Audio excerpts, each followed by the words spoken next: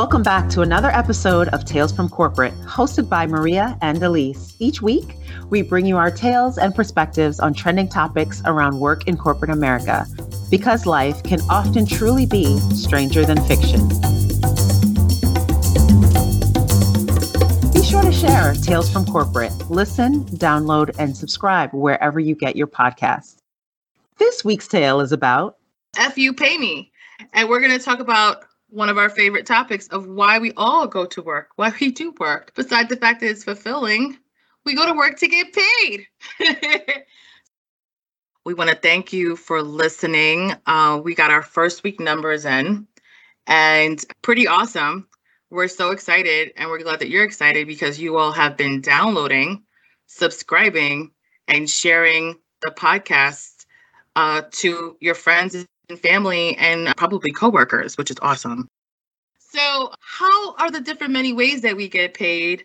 And we're going to talk about that in this tale and hope you leave with some new perspectives here. I remember my first paycheck.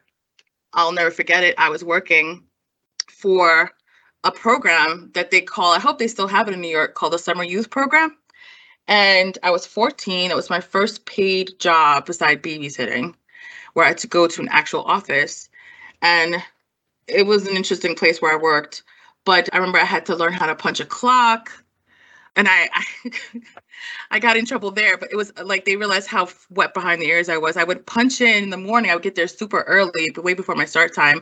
And then I would get breakfast for a bunch of people that worked there. And I would come back and my boss was like, "You're not supposed to punch in and then leave to go to get breakfast for everybody. You're supposed to punch in at your start time. And then you can go in and get breakfast for everybody before you punch in." So that was funny, but I was so young. But anyway, I remember my first paycheck. I said, "Who is FICA? I want my money back." And I didn't realize that FICA was Social Security. 14 years old, but I was like, "There's a lot of my money that's gone." And, I just thought, I get paid $6 an hour or $4 an hour, and it should all come to me after a 40-hour week. But first jobs where you get started and then you get to college, and I worked a million jobs in college. And oh my God, the little amount of money they pay college students is really deplorable in a college town. But you hustle. And that's kind of why you end up working multiple jobs, because you're just trying to get a decent wage or salary. And now, being where we are now in our professional careers, making money, you get into packages. It's a totally different thing. You start out in the beginning, and most likely you are non-exempt from overtime, meaning that you punch a clock. And it's different. Managers have to approve any time over a certain amount. And a lot of corporations these days don't like to pay people a full 40-hour work week, because that means that you have to pay them benefits for full-time employment. So a lot of people make sure to manage you just so you don't creak over and get to the 40. You might get to 38, 39, 37, but not 40. What are your thoughts, Maria, on compensation and work in the workplace? Oh, man, you're bringing it back. So of course, I have many thoughts, but first paycheck that I had, I was probably around the same age, but I remember getting that paper check in my hand. And later I, forget that feeling because of direct deposit and all this kind of thing, right? All electronic.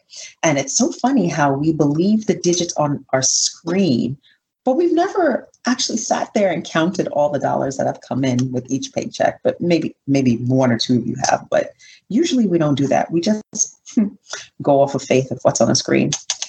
But back in my day, I had the paper check, and I remember thinking, this is so official. I'm on my way to adulthood, even though I'm 14, 15. Before that I had gotten paid, but it was always in cash for odd jobs here and there. And I thought to myself, this is the beginning of me making a lot of money. I'm always going to save. What concept did I have of paying bills? I felt like I'm going to be able to save all of this money the way I saved, Christmas money for my grandmother. And this is so precious. And I'm just going to make so much more in the future. But look, I do schoolwork for free. Look, this job actually paid me. This is pretty cool. And then I look over to the taxes and I thought, well, for the rest of my life, I'm going to have to pay so much in taxes, but that's going to be doing a lot of good, right? Where the taxes are going. I know it's almost like I'm doing a social good by working. And I know the taxes are going someplace that I would want them to go. This is me as a kid. It's very, very naive. We're going to touch on later. You felt that way about taxes at that age? Yeah. Yeah. I was an odd duck, like sitting there listening to PBS all the time. And, it was sponsored television. And I was only restricted to watch PBS until almost college. Like my cable was snuck by my friends' houses and all of this kind of thing. But yeah, when I was really young, all I got to see was PBS. And so this notion, my money is part of what pays for public goods, was imprinted on me early and then revised hardcore later. Then as I got older, I felt really resentful in terms of how much taxes was taken out and even what I was paid, because I would compare myself to other kiddos in college and say, man, I'm working 3 jobs at once and they're just, getting their parents to cover it. So I began to scrutinize. All of a sudden that paycheck in my hand wasn't as precious. It was, 1, going to many bills, and 2, never felt quite enough.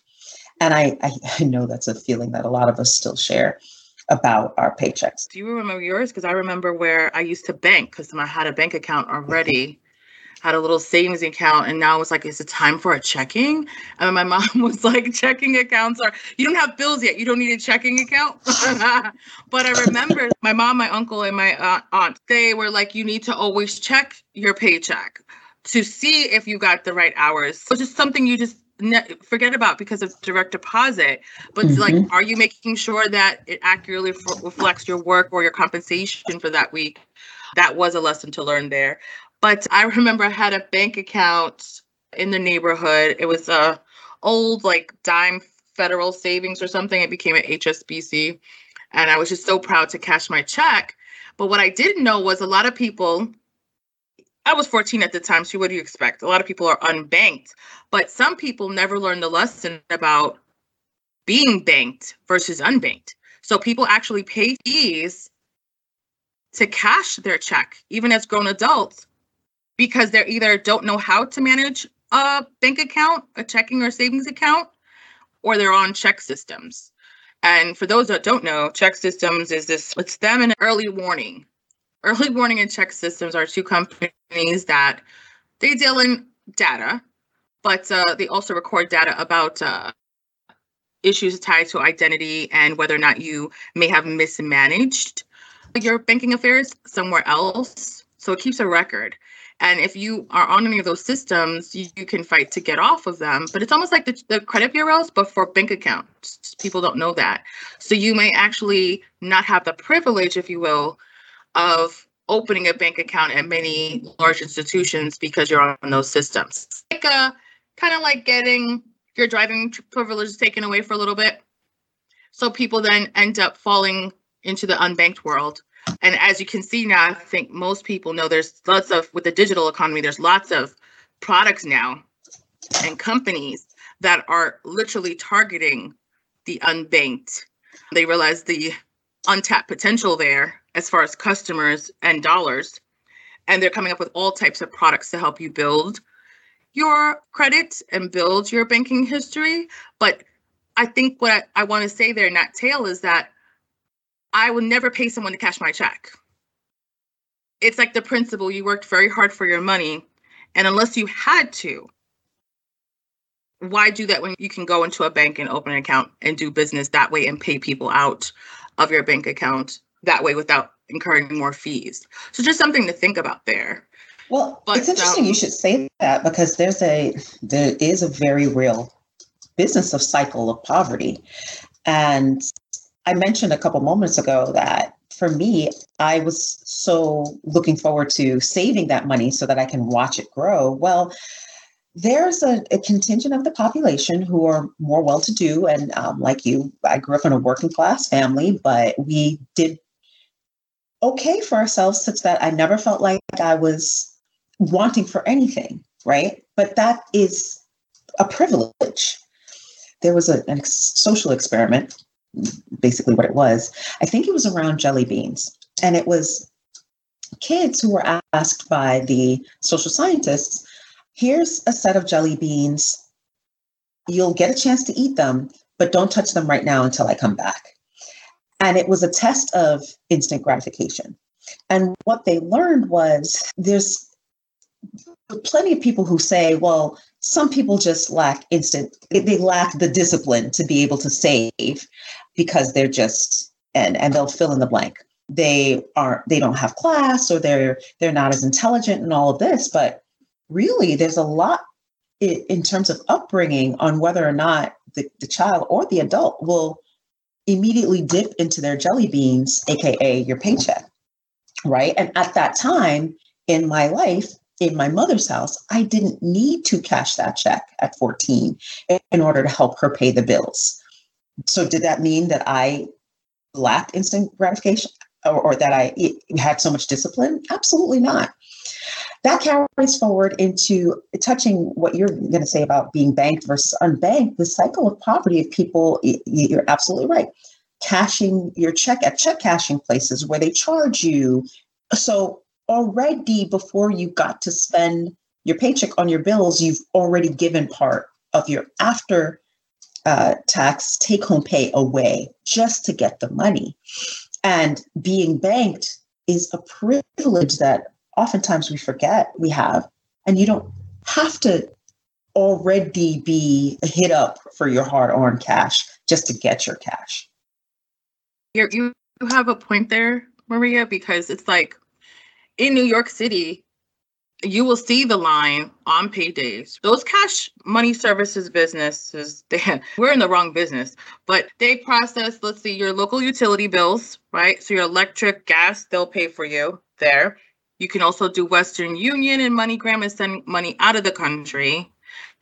You can also pay your cable bill there as well, which is not a utility, but these days with digital service, it might as well feel like one. It might as well be considered one. And your paycheck. So you get paid and then you cash out and you pay a fee to them, and then you start paying more service fees to pay all these other bills. And there's a distrust in the community about how to move money. I think the younger generation, they grew up in a digital age, and I think that many of them know is Cash App. They know Zelle, they know Venmo. So they're not as afraid of money movement, but there are people who still, there are people who are adults and still drive around to make bill payments in person. They don't trust paying bills through their bank account. So even if they have them, I think what you're hitting on, Maria, is there is a deep distrust in that cycle. I don't know which comes first, the chicken or the egg, but many people are intimidated to actually go into a bank branch and open an account. They're afraid of how they're going to be treated. Some people, their parents have already ruined their credit before they've started and they don't realize it. And the first attempt is when they go to open a bank account, like a college savings or college checking. And they find out that, wait a second, Mom, you were doing what in my name? And it's tied to the whole credit score, your worthiness in society, whether or not you can get lending. It's a big snowball there. Just that one act of I got paid today and now I need to figure out what to do with my money. But it's interesting. We can definitely explore that more. But I would like to go into the hourly employee versus the non-hourly employee. What that means for some of our users, right? Mm-hmm. We've been talking about money going out. Let's talk about money coming in. Yeah. That is just the cycle of it all. You get it and then it leaves you just as quick. But go ahead. No, I love where you were going. Let's talk about tales of the many ways that one gets paid. You talked about checking your hours. I forgot that I did that. because we were non-exempt, right? We were not salaried employees at the ripe old ages that probably may or may not even be legal to work at now in some of these major cities like New York. But till when I started my current job, I was non-exempt, which means I did get 40 hours a week, and then I got paid overtime for every hour I worked in addition to that 40 hours, and then double time on holidays. And that was a very different life from being a salaried or an exempt employee, where it doesn't matter how many hours you work, you still receive the same pay. But there's certain privileges that come with both. And so there's a little bit of, at certain firms, a little bit of class divide when you're exempt versus non-exempt. So speak on it, because I know. Oh, there's difference. Non-exempt, your manager would have to approve any overtime you do. Non-exempt employees also oftentimes, unfortunately, are encouraged to work extra hours, and the boss will sometimes not want to compensate you for that. So it's off the clock, but they want you to work because God forbid they have to submit and sign off to that. And that goes up to their manager. And then it's questions about why are you blowing up the budget? And they act like, those 2 hours is going to kill them. But there are all kinds of incentives sometimes in organizations for managers to control costs. So it comes back to you as, why are they trying to work me so hard and not pay me and just sign off on it? But it's because they're also trying to protect their incentive that they may receive as compensation. So it does trickle down from the top like a pyramid. Exempt employees, exempt from overtime, means that they're salaried, sometimes good and bad, because you can work 60 hours a week. You're not going to get paid hourly for that. But the hope or the gist is that your annual compensation package, it offsets that, those times when you do have to work a lot. And for some people, as regularly, I work more than 40 hours. So they don't have to worry about claiming overtime. And many times non-exempt employees, not all, they don't have to actually punch a timesheet. If there's a timekeeping or record-keeping system, it's automated because you don't really punch that clock, except for when you have to submit in vacation or PTO, personal time off.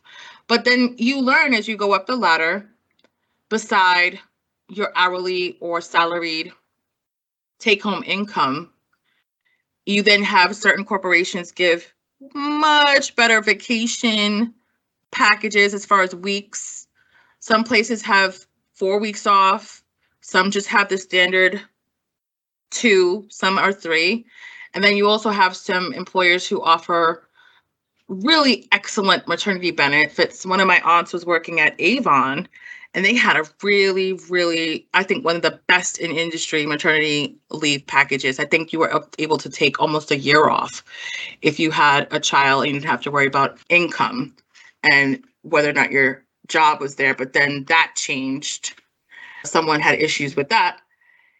And you have paternity leave now, right? I see a lot more people, my colleagues, taking paternity leave. I have one of my developers is taking leave for the entire month of August for his brand new baby, which I think is awesome. So what do you think, Maria? Well, it's about time because it takes 2 to make a cute little baby. And when baby comes, there's a lot of change, and both parents being able to support one another in this new endeavor of parenthood and get this little baby adjusted into, the schedule, the home, their lives. Europe has understood this for decades, and the conversation is very different around the benefit of parental leave.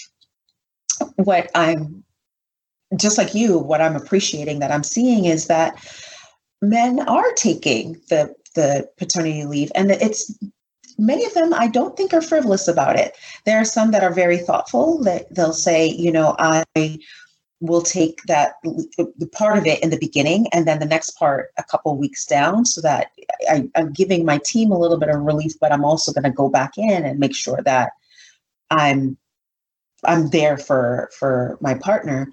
There's also leave for adoption now too. I don't know if you are familiar with, or if they have this at they probably do at your organization, where it's not just the business of making a child that changes your life.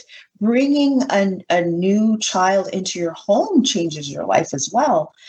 And so adoption leave, I think, for many different places is another benefit. So we're talking about the tales of compensation, and F you pay me. But I wanted to talk for 2 beats, if I may, about total compensation. So people often talk to me about, I get paid X, and they're usually talking about their salary. And I don't know, somewhere along the way, I think it was when, interviewing for a new job, I started to think about, oh my God, if I get the same salary, but not all of the benefits and perks and all the rest of it of my current job, it's not actually going to make me whole. I'm not actually going to be paid in totality the same.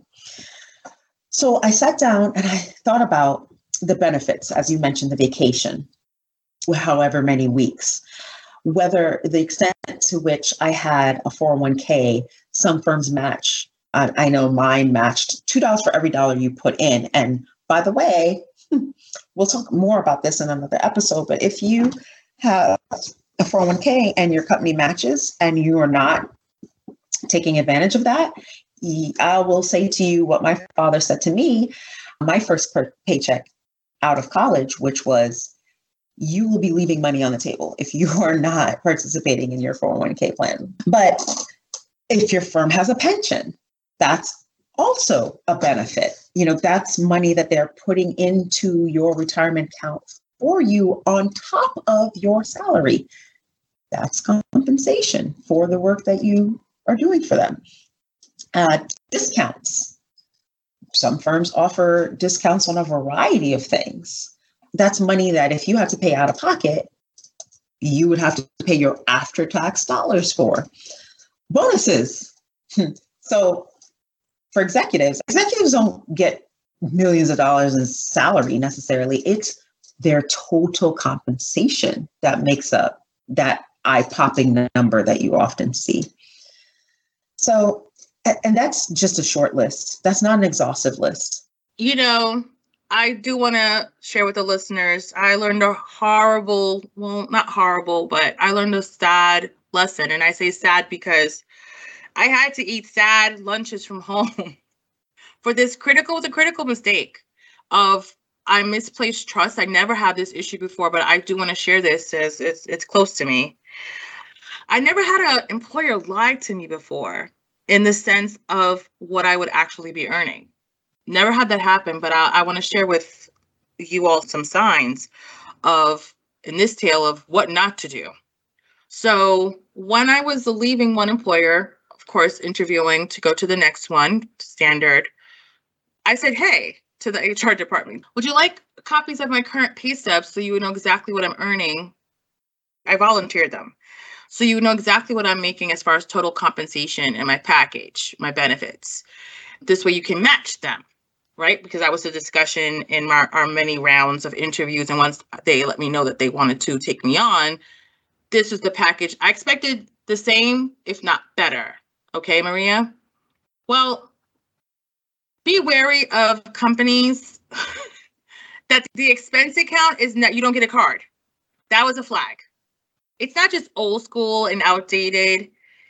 It's problematic because that means that you as the employee have to front cost and then wait for the HR department or accounts payable to reimburse you 2 to 3 months later.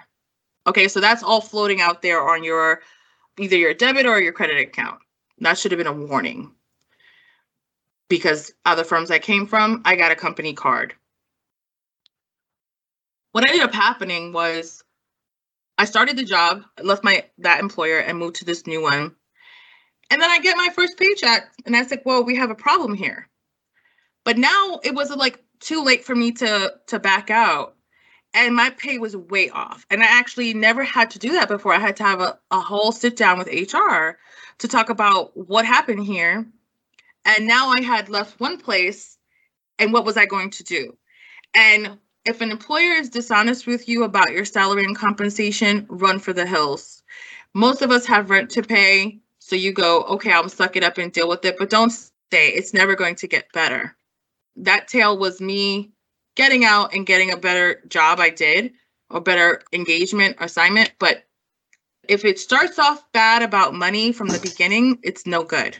And that's what I wanted to share with you all, because some people will be dishonest with you about what your compensation is to be. And I want to state this, Maria, in the talks, I was very clear and they were very clear, but that's not what it looked like on my paycheck. And I was like, where's the rest of my money? Is there a second account? Is there a third account? Is there some mistake? Yeah, no. So be wary of anyone who misrepresents what you'll be earning. If they're coy, if they're shy, and it's not written out in black and white, think 3 times before accepting that engagement. That is a powerful tale. Like, that is the reddest of red flags, if anything. And I love that you mentioned the expense account also. That kind of reminds me of tale of one of my first jobs, where there was literally, just to lighten it up 2 beats, because I'm still a little traumatized by that story you told just now. It's real. Them lunches I had to brown bag were traumatizing. And you know what I realized? This is also part of that tale, that engagement. I realized that as a company, this is so sad. So if you see this, run for the hills. I had never been at a company before where the culture was, this is another flag. Every floor, I'd never seen that many refrigerators in the kitchen at an employer before.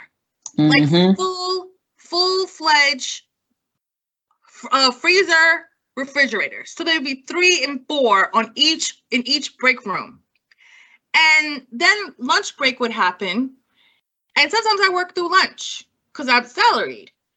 I would see people pack into these lunch rooms, these break rooms, and they would not go out. Guess when they did go out, Maria? They went out when it was payday. That was the only time that the break room was ever empty, was on a payday. So most people were really, really struggling to be employed. I mean, to earn money to eat out. The people you did see eat out frequently were either extremely young and newly employed there, or executives who could afford to, and they went to the Jonathan Club to eat. Oh my God. And you would think as executives, you would realize, like, wait a second, our whole entire workforce is so broke that they are all brown bagging it to lunch. But no. But please go ahead, Maria. I think you're traumatized. I didn't mean to traumatize you, but I'm sure that there are listeners out there that can relate to that. And I said, oh my God. And I think I picked up on the trend like week 3, week 4, because I'm not really big on hanging out in the break room. I like to get out and get fresh air, or I'm just plugging through. I'm not taking lunch, or I'm eating at my desk and I'm prepping for another meeting. But lunch while you're coming back out of that time of your life, because that's wild. So one of my first jobs, there was literally the perk, and it was part of the total compensation package, and the HR would mention it while they're making the offer. You got free lunch 5 days a week. And when I say free lunch, there was a cafeteria. This is in New York, in Midtown. In the cafeteria of the job, there were literally made to order dishes. There was a pasta stand. There was a pizza stand. There was a fresh salad stand, and the whole night. And so all you had to do is go up there, swipe your badge, and you got an entree, a drink, and I think a little dessert every day, and it was covered. Now, What I didn't realize until I was a little older, because I was, 20 at the time.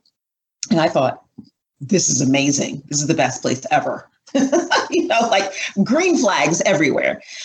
But then I realized that lunch wasn't free. It was just a way to reallocate our payment.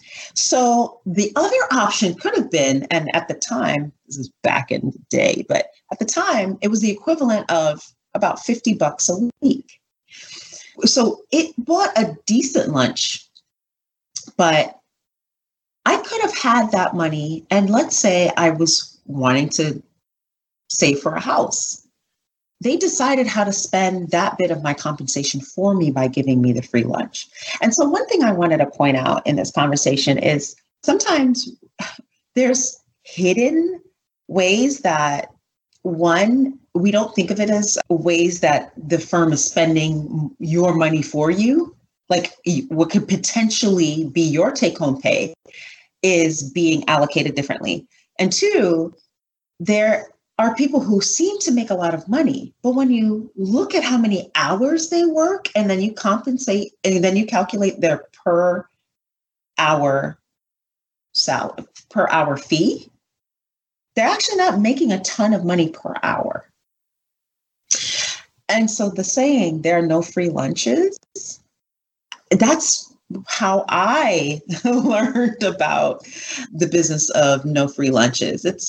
It actually was part of what we earned, but they branded it as being free and that free lunch. And that's how they get you. That's a part of what it's very interesting. People, we can be so simple sometimes. Well, talking about that, out here in California, some people like to do a free breakfast on Fridays. Because you're such a sucker if you go for that. My company is so great, but that's because they want you to come in. They don't want you to work remotely on Friday. So the people go, it's so great. They give us free breakfast. Yeah, on Friday, not on a Wednesday, not on a Tuesday, not on a Thursday. And can we just talk about those employers that everything is serviced and within house? So like they'll do your dry cleaning for you. There's laundry service. There's the gym, there's showers, there's yoga, wellness, meditation. There's even free snacks and food. You will not starve. But what's the catch? And then there's babysitting on site on campus. Yeah, because you're going to give your whole life to that company. You will bleed whatever those companies' colors are. Everything you will do, you'll probably procreate or get married to or date people at work. Wow. You're spending 14, 16 hours easy at the employer. That's why those services are there, because you can't get to the dry cleaners during standard time. You can't get to the bank during standard time. You can't get to the training studio, the fitness studio in time. That's why all that's on campus, because they own you. And they will even, when we get into that, eavesdrop on your communications on your phone, because you're always there. You're on the Wi-Fi, they're in your phone. But I want to talk a little bit, speaking of those big, large campuses, and the tech companies really ran with that model big time. Can we just talk about relating it to benefits? Peter Thiel in the news the last 2 weeks with the Roth IRA, that he was able to build up about $5 billion tax-free, according to ProPublica. This expose they had, and it's very interesting, and people are really angry about it. People are very angry about taxes and the fact that he was able to do that. Now, I will get particular. I don't hate a player. I don't necessarily know him personally. I do not agree with some of his political stances and the initiatives that he's funded. However, you could point the finger saying that things are broken here, Maria, but no one's talked about the fact that what was broken is the fact that he was able to place, and notice I'm saying place, his stock options or his compensation within the vehicle. You see? So if something is worth 0.000 of a cent, 1 penny, and then it multiplies, that was more the issue. Your Roth is going to restrict you at $6,000 a year that you can put in there. And even your 401ks. Maria, I think they have like a 19,000, 20,000, depending on age, maximum a year that you can put in. I think what's great as far as compensation, and I think it's wonderful, and I don't know if it's right now because of where I'm working, I've noticed a change in that many employers are now automatically enrolling their employees in these packages, especially if they have the benefit of matching after a certain period of time. And if the employee doesn't match, some people are actually putting that match there for them, because there are people who are in the org who are on payroll and they don't make enough money to contribute. I've seen the numbers at a few orgs, and it's actually astonishing. And it literally coincides with rank within the org. The employees who tend to be non-exempt from overtime, they often don't make enough to contribute to their retirement plans at the job. They most often benefit from when the employer does it on their behalf, i.e. a pension or contributing the match on their behalf, regardless of whether or not the employee matches. Exempt employees tend to do much better in proportion to non-exempt employees as far as maxing out benefits. There are so many people who depend on the FSAs and the HSAs. And I think what was nice in COVID with the government and the passing of a few of these acts, they allowed you to port your FSA for the first time. So if you get laid off from that employer or let go, you're able to port what you contribute. It's a lot of money. Your flexible spending account and your health care your spending. Health savings account. Yeah, it's a lot of money that you're able to take with you to the next job, because you're out of it. If you don't spend it, you lose it. And I think you're limited to roll over, 500 to the next calendar year? Total compensation, as you said, Maria. It's very interesting when you look at your package. And when I was younger, I got overwhelmed with the packages. Some companies have a great HR culture where they'll walk you through an orientation of all these things and say, this is how you do that, sign up for this, sign up for that. But many companies just kind of, you get it in the mail or they give it to you in the folder and you're on your own to sit down with it. And if you come from a culture or you're first generation in corporate, you could get very easily overwhelmed with all the options of enrolling. I mean, the healthcare part alone will have you dizzy between HMO, PPO, and this doesn't mean my doctor's in or out of network. So it can be a lot.